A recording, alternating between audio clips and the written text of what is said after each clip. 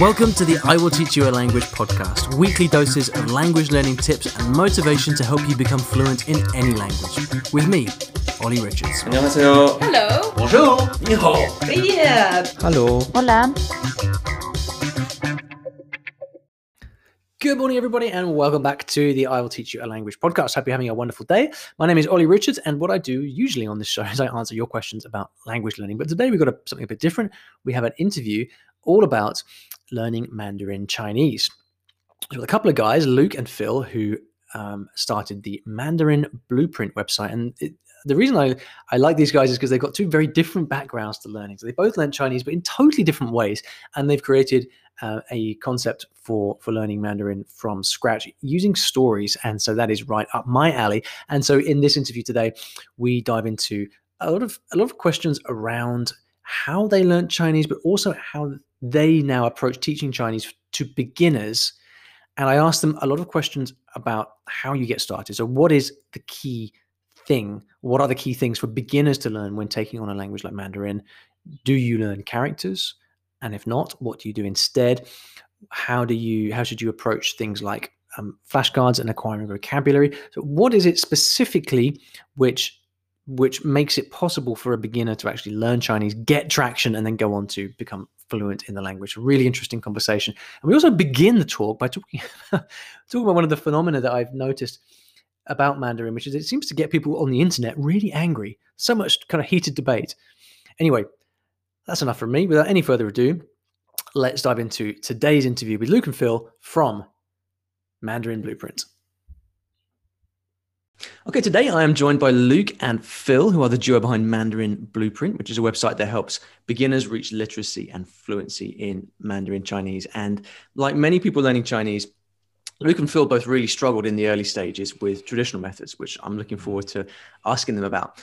But they eventually figured out a more effective way for them to learn both the spoken and written parts of Chinese. And anyone who's thought about learning Chinese in the past will know that that's a big deal, especially the written part. So I know that their method involves stories, which is also the foundation of my own method. So I am really excited to dive into how they learned Chinese and then get some of their tips for others hoping to learn this fascinating, but I think we can agree, somewhat challenging language. So Luke and Phil, welcome. Would you, maybe you could just start by telling us a little bit about yourselves. So Luke, would you like to kick it off?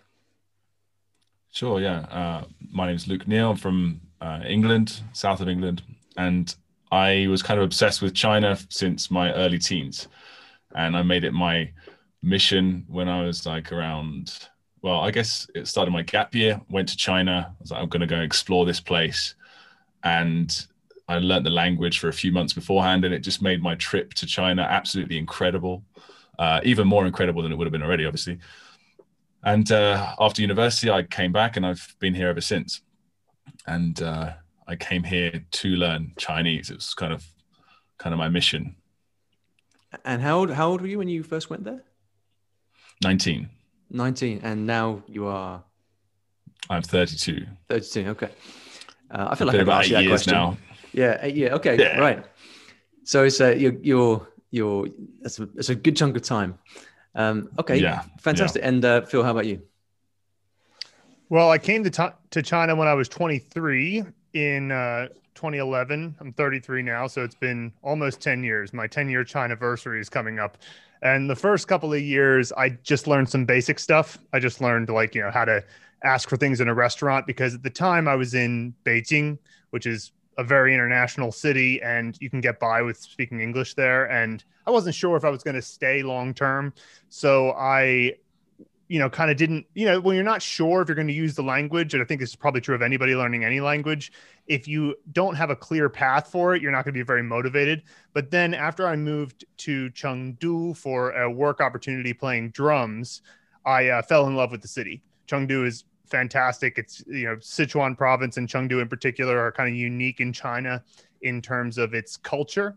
And so I decided I was going to stay. And in that decision, I was like, well, if I'm going to stay here long term, then obviously I need to get better at the language overall. So in 2013, I made the commitment that for the next 5 years, I was going to study Chinese every day. And so that's what I did. And then in the process, we started Mandarin Blueprint as well. And so when did you guys meet then? In a bar, 2014, 2015, something like that. Yeah, in a bar. That's where all the best. Yeah, it might have been. Yeah. Yeah. So one of the things that I've always noticed about China, because I'm not a Mandarin speaker myself. I speak some Cantonese, but I'm not a Mandarin speaker. But I've always kind of observed Mandarin from afar. I was like an interested observer, and it's always struck me as a very kind of polarizing language in a few different senses. First of all, I've noticed just from my own exploits online that the Chinese seems to be by far the language which raises passions and debate online more than anything else. People seem to take very extreme positions on literally everything, and then call you every name under the sun if you disagree with them, which is weird because you don't get that in other languages, apart from maybe Japanese as well. There's something about Chinese and Japanese which just gets people very, very exercised.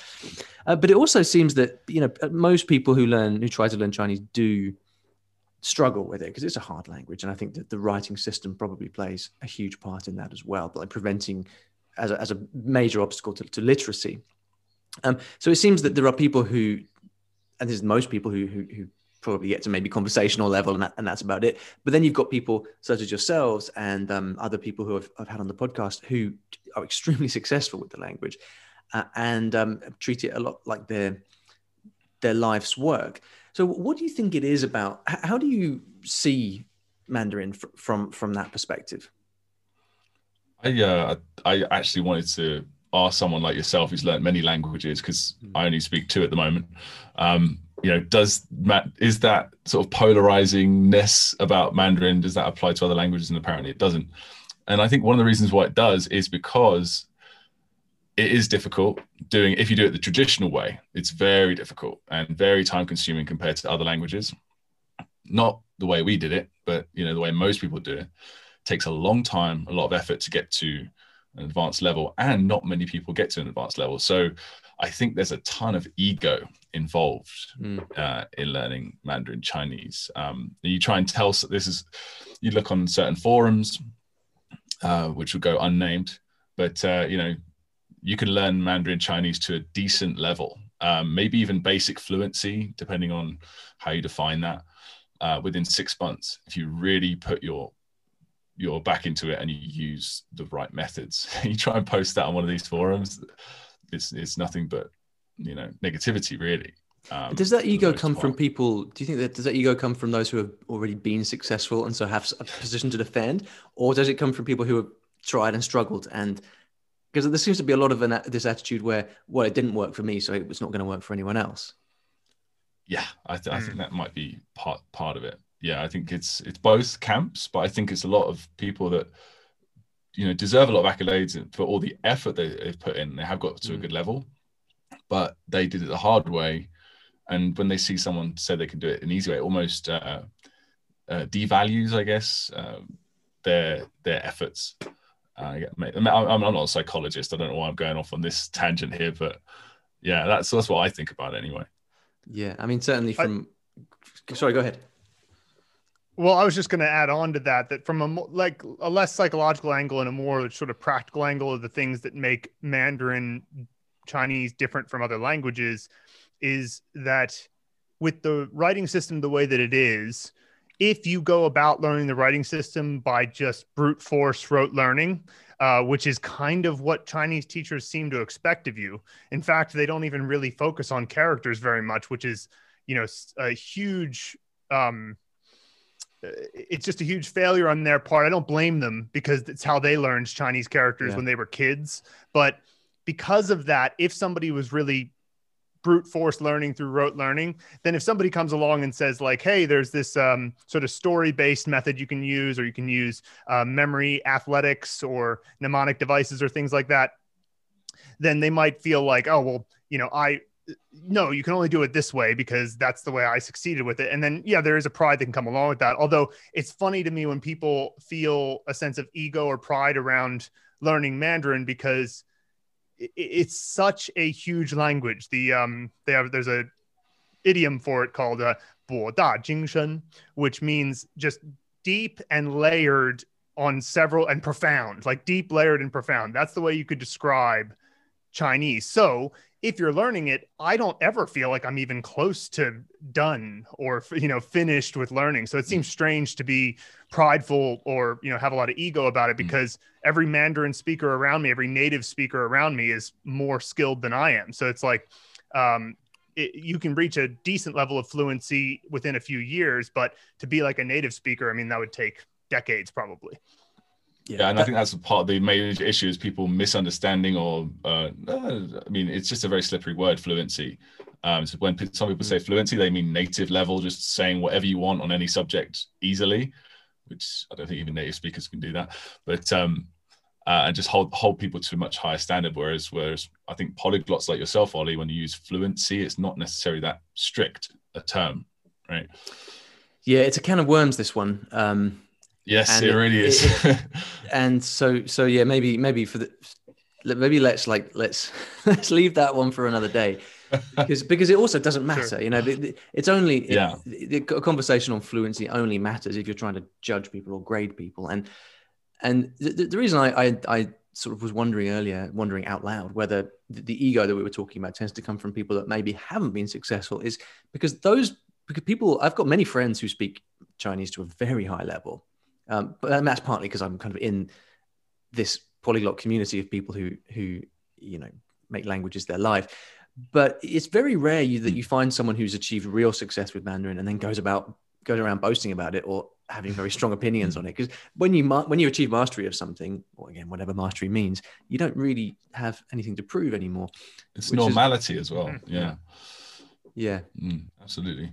I always, because like I said, I don't speak Mandarin, but the languages where I've achieved the highest levels that are not in the language that I speak the best, I'm completely aware that I'm full of all kinds of gaps. And I'm usually not particularly good at writing, and I haven't done much writing in any languages, for example. I don't tend to read large amounts of literature in other languages. But when I think about languages where I've got friends in the country that I go and spend months at a time with and live a completely full and native-like life there, anyone comes and tells me, hey, but you're not fluent because you don't write, or what are you talking about? Why are you even telling me this stuff? This doesn't make any sense. Yeah. But then, yeah, for Chinese, obviously you've got all these layers, like you were talking about, Phil. These different layers of just distance from English.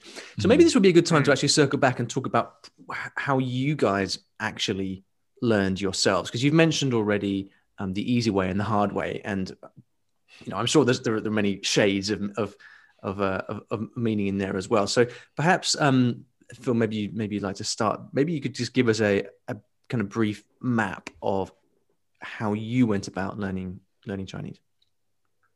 Yeah, and Luke and I do have different stories in this sense, but I focused luckily on characters first in one sense, but I didn't focus enough on pronunciation. So, that was what Luke did. He focused on pronunciation first and then later characters. But I just got lucky because when I was living in Philadelphia, I had a Japanese roommate and her American fiance, and he had learned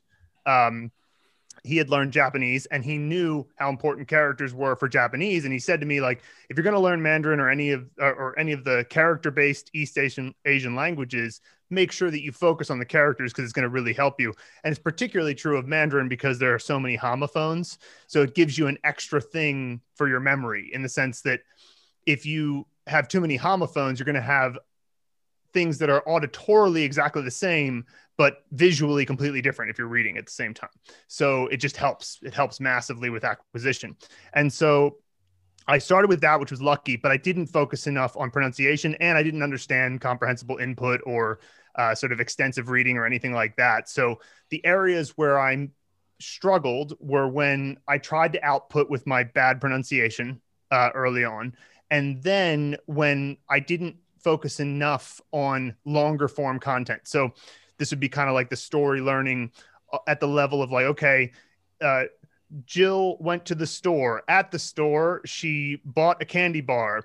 The candy bar was bad, so she went back to the store to get her money back. Like, even that, it's just a few sentences that has a beginning, middle, and end. And I was only sticking at the sentence level with my flashcards and stuff like that when I got to a certain degree of knowing enough characters.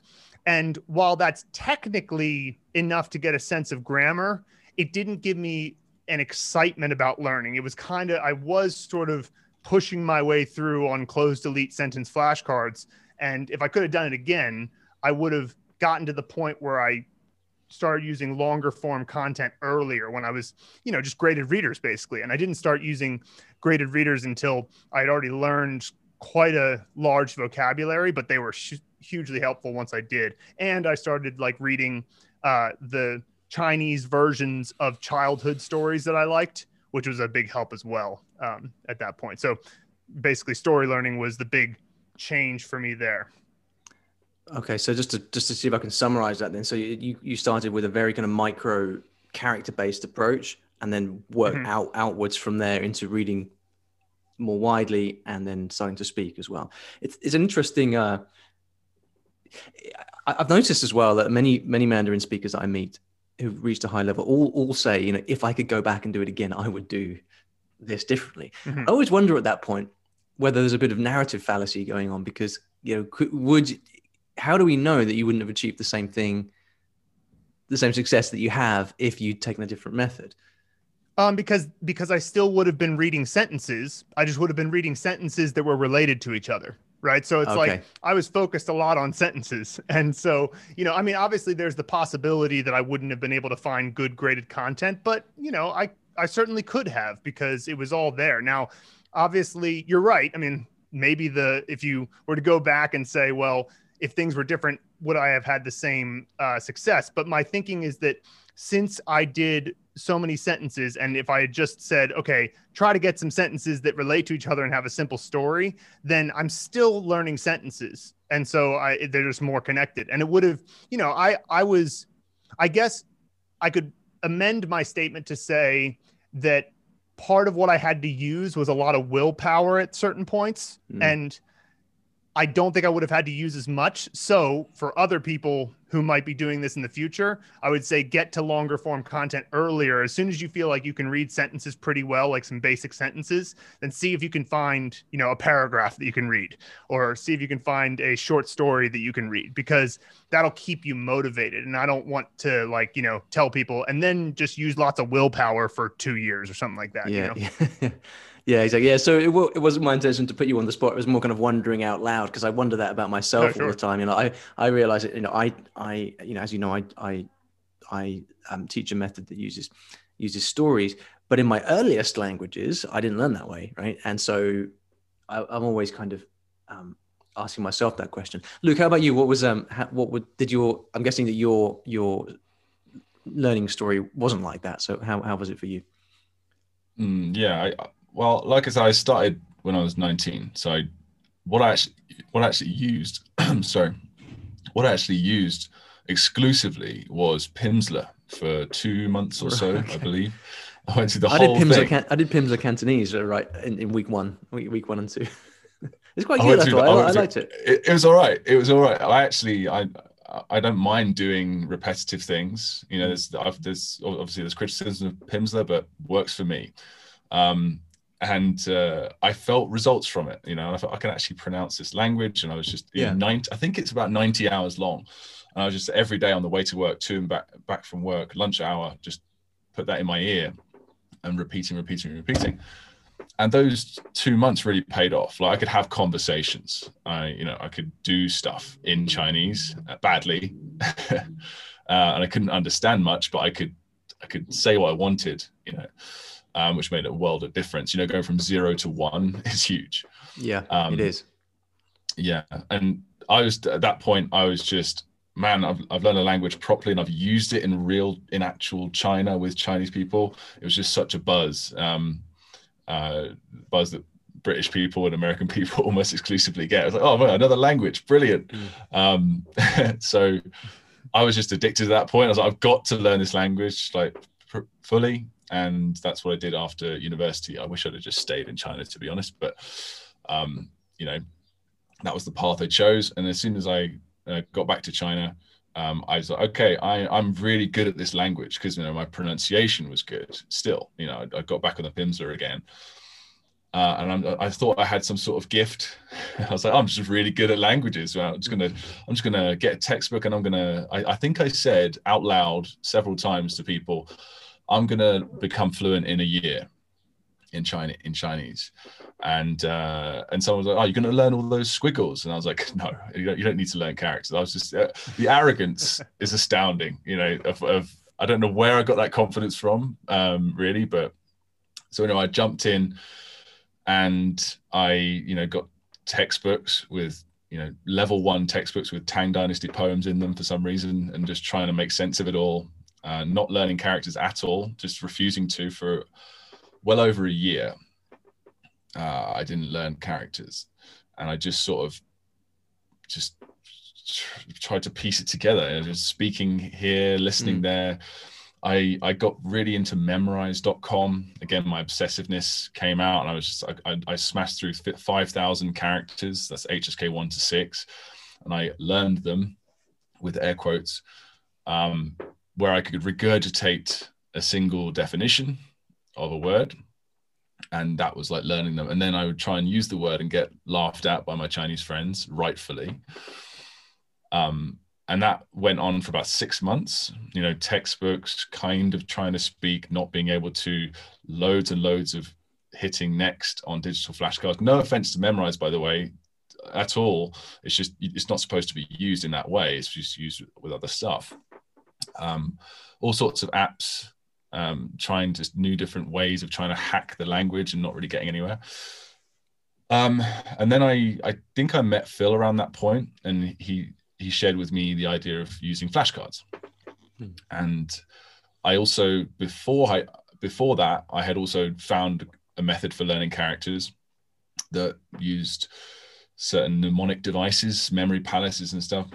And I thought, and also at the same time, I'd learned about Stephen Krashen and language acquisitions theory and how it's supposed to go. Because there was a point I remember where I was just like, okay, I might just move on to something else. I'm not gifted, that's for sure. It's well over a year, and I cannot speak this language. I can't read it. And it's just getting silly at this point. And then I started to actually look outward. We become a bit less arrogant and start looking at, people like yourself, Folio, people that actually learn languages for a living, or people that, study linguistics. And I found out about something called comprehensible input and Anki, flashcards, sentences. And then I started learning characters. Like, okay, learning to read is important. And then I used this technique that I mentioned to learn 3,000 Chinese characters, reading, writing, and pronunciation in 6 months. And partially with Phil together, I introduced that to him. And then things just took off. Things just really, because I built up all these words in my head. They were just floating around. I had 3,000 characters, 5,000 words or more. And they were just disparate bits of information, some connected, some not, most not. And then when I started reading sentences, I hadn't even dreamt about reading long form content, but at this point, I was like, okay, I'm reading sentences. Things just started piecing together at a rapid rate. And I just felt my level increasing. So about 6 months after that, a total of 2 years, essentially, Phil and I both took the HSK 6 together, the highest level, and we passed it. So it went from about a year. Sorry, go ahead. Yeah, let me ask you this. Actually, no, I'm gonna say that till later. I want to try and get this sequential here. As I'm listening, wait for it. As I'm listening to you guys, what I hear in what you're talking about is something which seems to be a phenomenon which, I mean, I think you have this in all languages, but especially in languages such as Asian languages, which tend to be very distant from English, which is that you're kind of muddling along for a long time, and then suddenly you reach a tipping point, and then everything starts to compound. And it's just you're off to the races from that point. So, can you characterize that tipping point for me?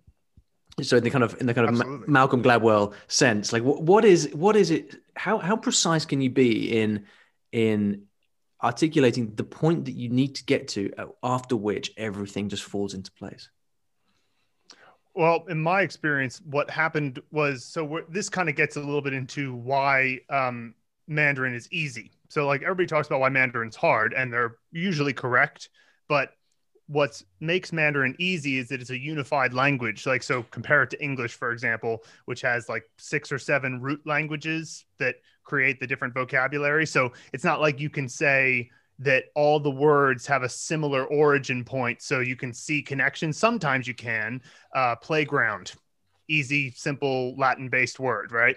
But when it comes to Chinese, almost all of the words are like that. They're these simple connections that you make between 2 characters, which are essentially morphemes and the like little mini meanings that you put together.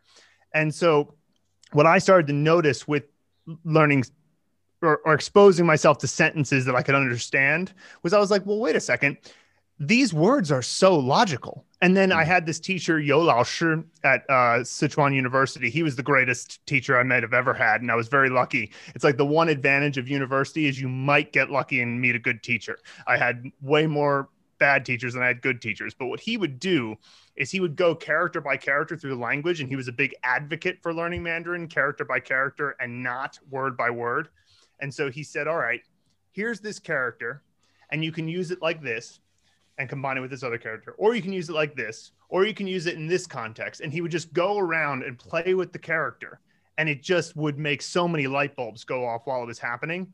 And that experience got me excited and got me feeling like it's worth it to keep learning these sentences. And then, you know, all you can do from that point is try to activate language at different points, and then have those thrilling moments where you realize, oh my gosh, I just used like 10 words that I've only ever passively inputted before.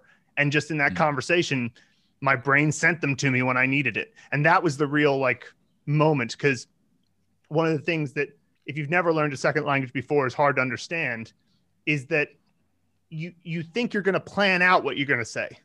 You think you're going to be able to like know enough of the language that you'll get the grammatical structure perfect beforehand and then say it. Whereas what happens is that when you're in a real conversation with somebody and there's a real thing that needs to be done, like the pipe needs to be fixed because it's spurting water into your apartment, then your brain, if you've gotten enough comprehensible passive input, will send you the word. So whatever sort of gap there is between the raw feeling and the need to speak gets shorter and shorter. And so the moments of recognition come when you try to speak or write. Writing was a big thing for me too, because being in university, the writing was a thing I had to do all the time. So that the same type of thing would happen. And it's very thrilling in those moments. Yeah. Let's talk about, let's steer the conversation then towards how someone starting from scratch can get to this point. So we're talking here about the beginner journey, and this would be a good time to talk about how you teach at Mandarin Blueprint, because I imagine that your combined experiences learning Chinese, which seem to be quite different, which is interesting, and also a big positive, I think, because as we know, there's never one way to do anything. So I'm imagining that your combined experiences have informed the methodology that you have at Mandarin Blueprint. So talk to me about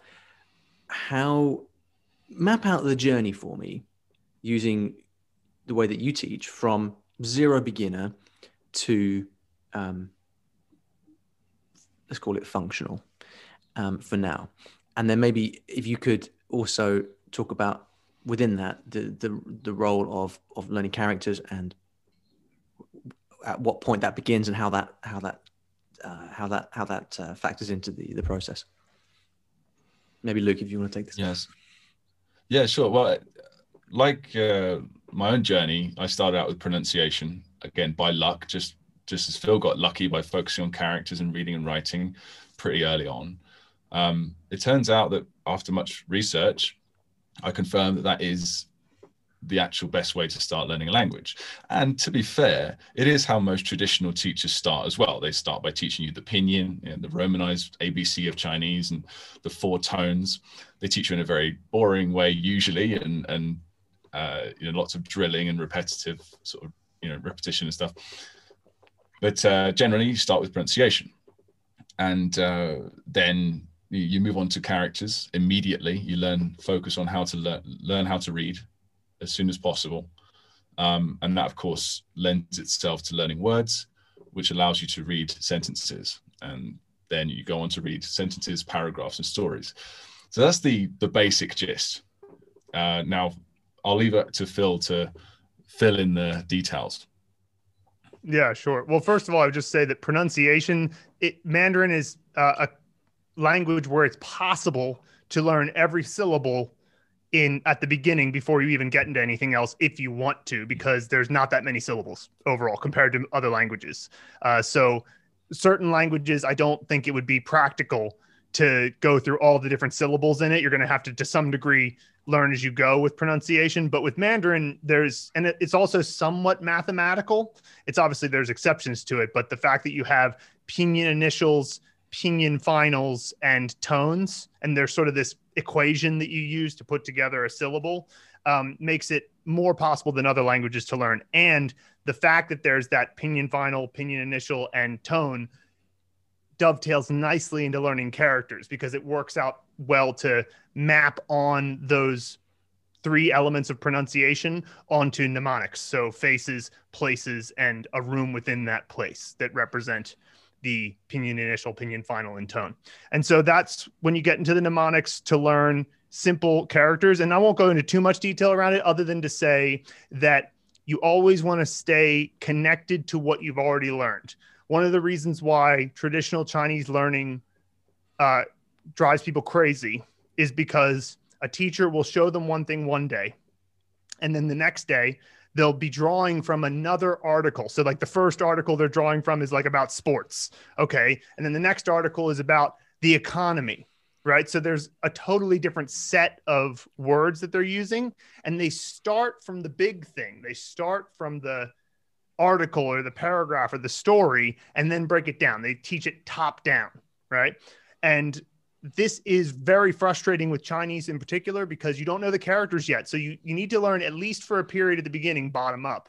And so if you keep learning characters, it's like, okay, this next character you're learning is made up of character components that you've already learned.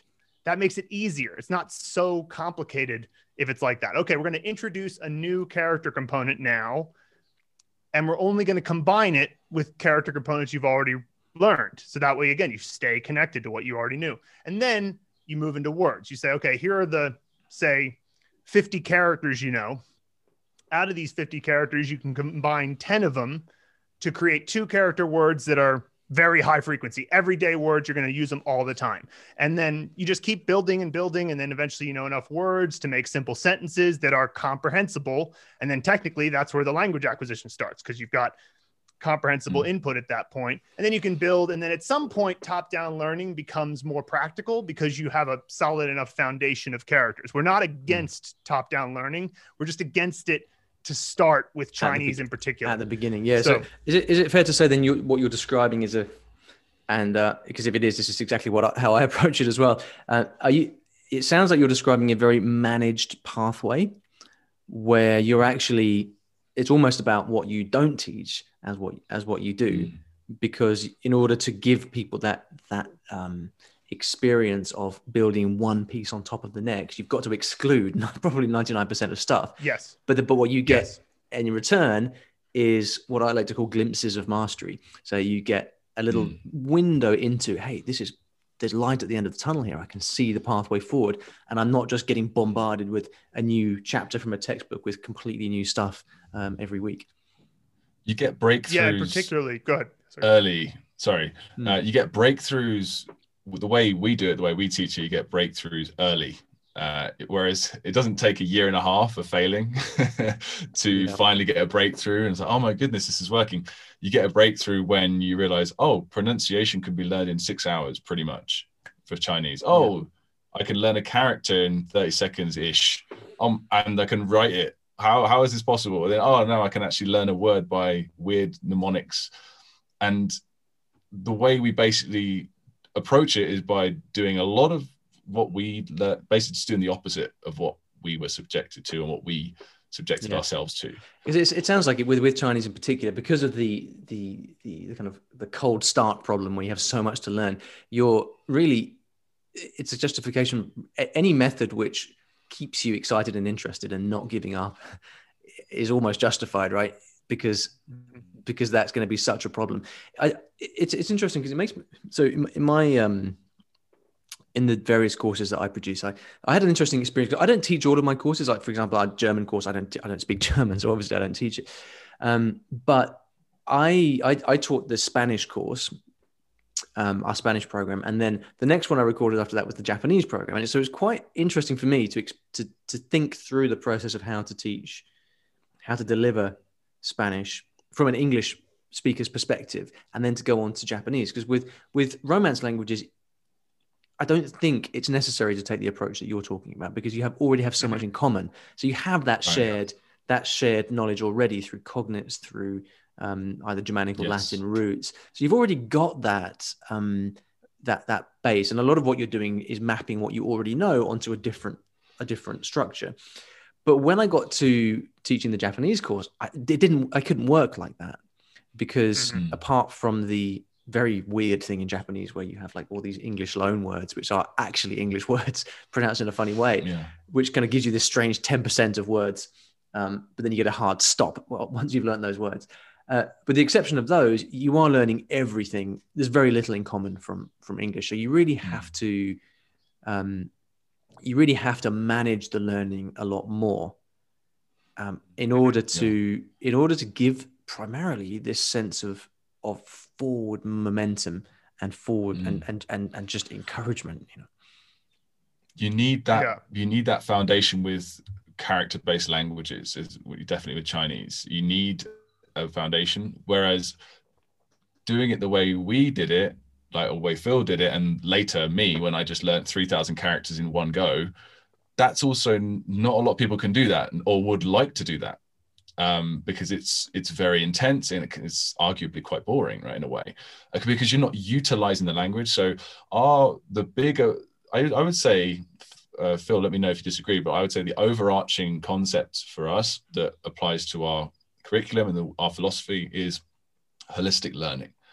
So that's one of our key philosophies, where it's not just bottom up, it's not just top down. It's you create a few bricks, and then you go and build some of the house. You do some bottom up and you do some top down. So for example, like Phil sort of described, you learn a few characters and then you go and apply it. You learn a few words. And once you've learned just enough words so we can actually put it together and show you some sentences and give you that thrill of reading and listening. We show you it immediately. You don't wait a year. We show you after 50 characters. So you're building, it's bottom up, top down. It's holistic, that back and forth between the two, and that's what we're trying to do. That in let's say we're trying to approach that in the finest way possible to get that as many breakthroughs and as possible in as short amount of time as possible. Yeah, I think that. Go ahead. I was just going to make the point that you go ahead, Ollie. Okay, for everybody listening, interviewing two people at once is really hard, because unless you actually nominate the person to speak, no one knows when to go. I was just going to say that that Luke's point seemed to me to be touching on this managed on the idea of managing the process in order to sort of almost jump back and forth between the bottom up and the top down approach. But Phil, maybe you'd like to elaborate. Well, I mean, another element to this, and it does relate, which is, a thing that comes up a fair bit in our course is that Chinese characters have more than one definition often, and 20% of them have a secondary or tertiary pronunciation. And so this can lead people to go, well, wait a second, I thought this character meant dry, but it also means to do in some cases, and it's pronounced with a fourth tone, not a first tone. What the heck, Luke and Phil? And what we always say to them is, we're like, you need to exclude, like you were saying, the things that aren't necessary to overwhelm yourself with now. So like, if you overwhelm yourself too early, then you're going to lose the big game, which is because that you're going to end up feeling like I can't do it. I don't know. Should I keep doing this every day? The success becomes harder in the short term. And sure, we could teach you that this character also means to do, but we're risking that you're going to end up feeling overwhelmed. And then the other element to it is that a secondary pronunciation or a secondary definition, you're going to be better prepared to learn it when you know more, right? And we know that we're from the other side looking, we're at the top of the mountain looking at the path up, right? And so we know that's the perfect spot to learn that. And so you were exactly right. It really resonated with me when you said it's about what to exclude just as much as it is about what to include. So I completely agree on that point. And I think that's the thing that comes up all the time. And what we just do is we just say, okay, we're going to go over this. And so just stick with it for now and learn the next character, and everything kind of derives from the character. It's like you learn the next character. What words can you make from that? What sentences can you make from that word? And then what naturally happens is that your grammar module starts to build up. And then we say, oh, by the way, these 5 sentences that you learned, if you put them together this way, they create a little story, and it's about Little Red Riding Hood or whatever. And so, Well, what you said something in passing there, which I think is a really, really profound point, which is that, yes, we could teach you something now, but you're going to be able to learn it a lot quicker if you wait. And this is, I think, where a lot of the obsessive styles of learning languages like Chinese comes from. Where you get people just spending 5 years on flashcards because the mindset is, I've got so much to learn that the only way I'm going to do this is by sitting in my room for the next 5 years doing flashcards. But what they fail to understand is, if you don't do that and instead study some of the fundamentals more, then all these things that you think you have to learn by rote and by brute force actually are just going to fall into place naturally further down the line once you've got a wider foundation. And this is the whole power of input-based methods, right? Which is that what you lack is the structure of saying, right, I'm learning this now. And, now I'm doing this exercise, and next, the structure of a traditional classroom, you give that up, which can be disconcerting for people. But what you get in return is huge amounts of exposure, which over time forms this complete puzzle. It's like creating a jigsaw puzzle and starting with the edges first. So it doesn't, it no longer seems like an endless sprawl of pieces. You can see the limits almost, and then it's just a process of filling it in with the other pieces gradually.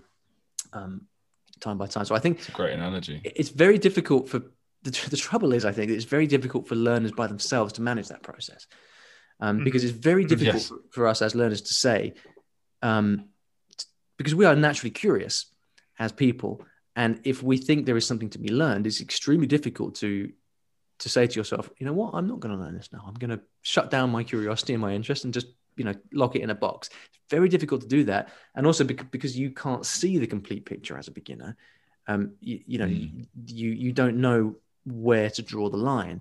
And this is the real value of this managed program. So just one last specific question for my own interest. How do you deal with pinyin, and where does that begin and end? Well, we created Pronunciation Mastery as our pronunciation course. So we follow the same philosophy that we apply to our curriculum as a whole. We break down the 409 sounds in the syllables, the language, and there's 4 tones, making it around 1,200 in total. But we don't worry about that. We just focus on the smallest parts first, so the initials, and then we, the essentially the beginning parts of the sounds, and then we break those down into the easiest ones, the slightly more challenging ones that are similar to English, and then the most difficult ones that are not in English at all. For example, ZH, etc. Maybe I should clarify the question, which wasn't clear enough. Sorry, that's my fault. So what I was actually wanting to ask about was learning pinyin as a bridge to learning characters. So I was just curious about about that process, because I imagine you do start with pinyin, but then what's the utility of that, and at what point does that end? That's a much more interesting question. So yeah, we do teach pinyin. And it is essential because I mean, there's other typing methods and stuff. There's Julian and stuff, but it's just the most popular one. So we do teach it very efficiently, as quickly as possible. The main reason we teach it is so that you can use our character method, which, as Phil briefly went into, it attaches the opinion initial and the opinion final and the tone to 3 separate aspects of your imagination, just like memory athletes do to memorize thousands of digits of pi, etc. So we teach you opinions like, okay, here's pinyin, here's the basics, you got it? Okay. In fact, don't even worry about finishing the pronunciation mastery course. It's 10 units. Just finish the first 4 just to get the basics, jump into the character method. Just once you've got all the initials and all the finals, go and start learning characters. And that's what we do.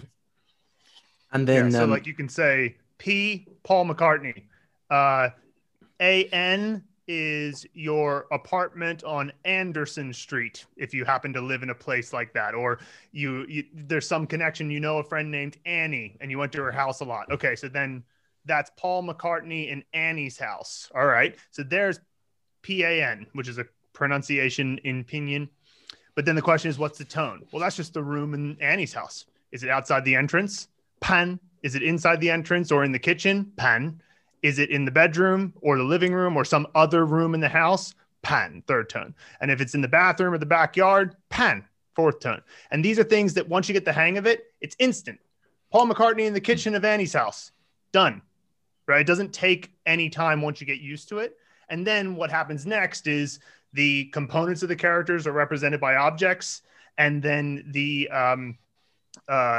what they do represents the meaning. So what does Paul McCartney do with a rope and a pigeon in the kitchen of Annie's house? And then that, it sounds complicated when you explain it, but once you get the hang of it, it's like, you'll not only have fun with it, but it's way more memorable. And it's a foundation by which you can forget things and then rebuild.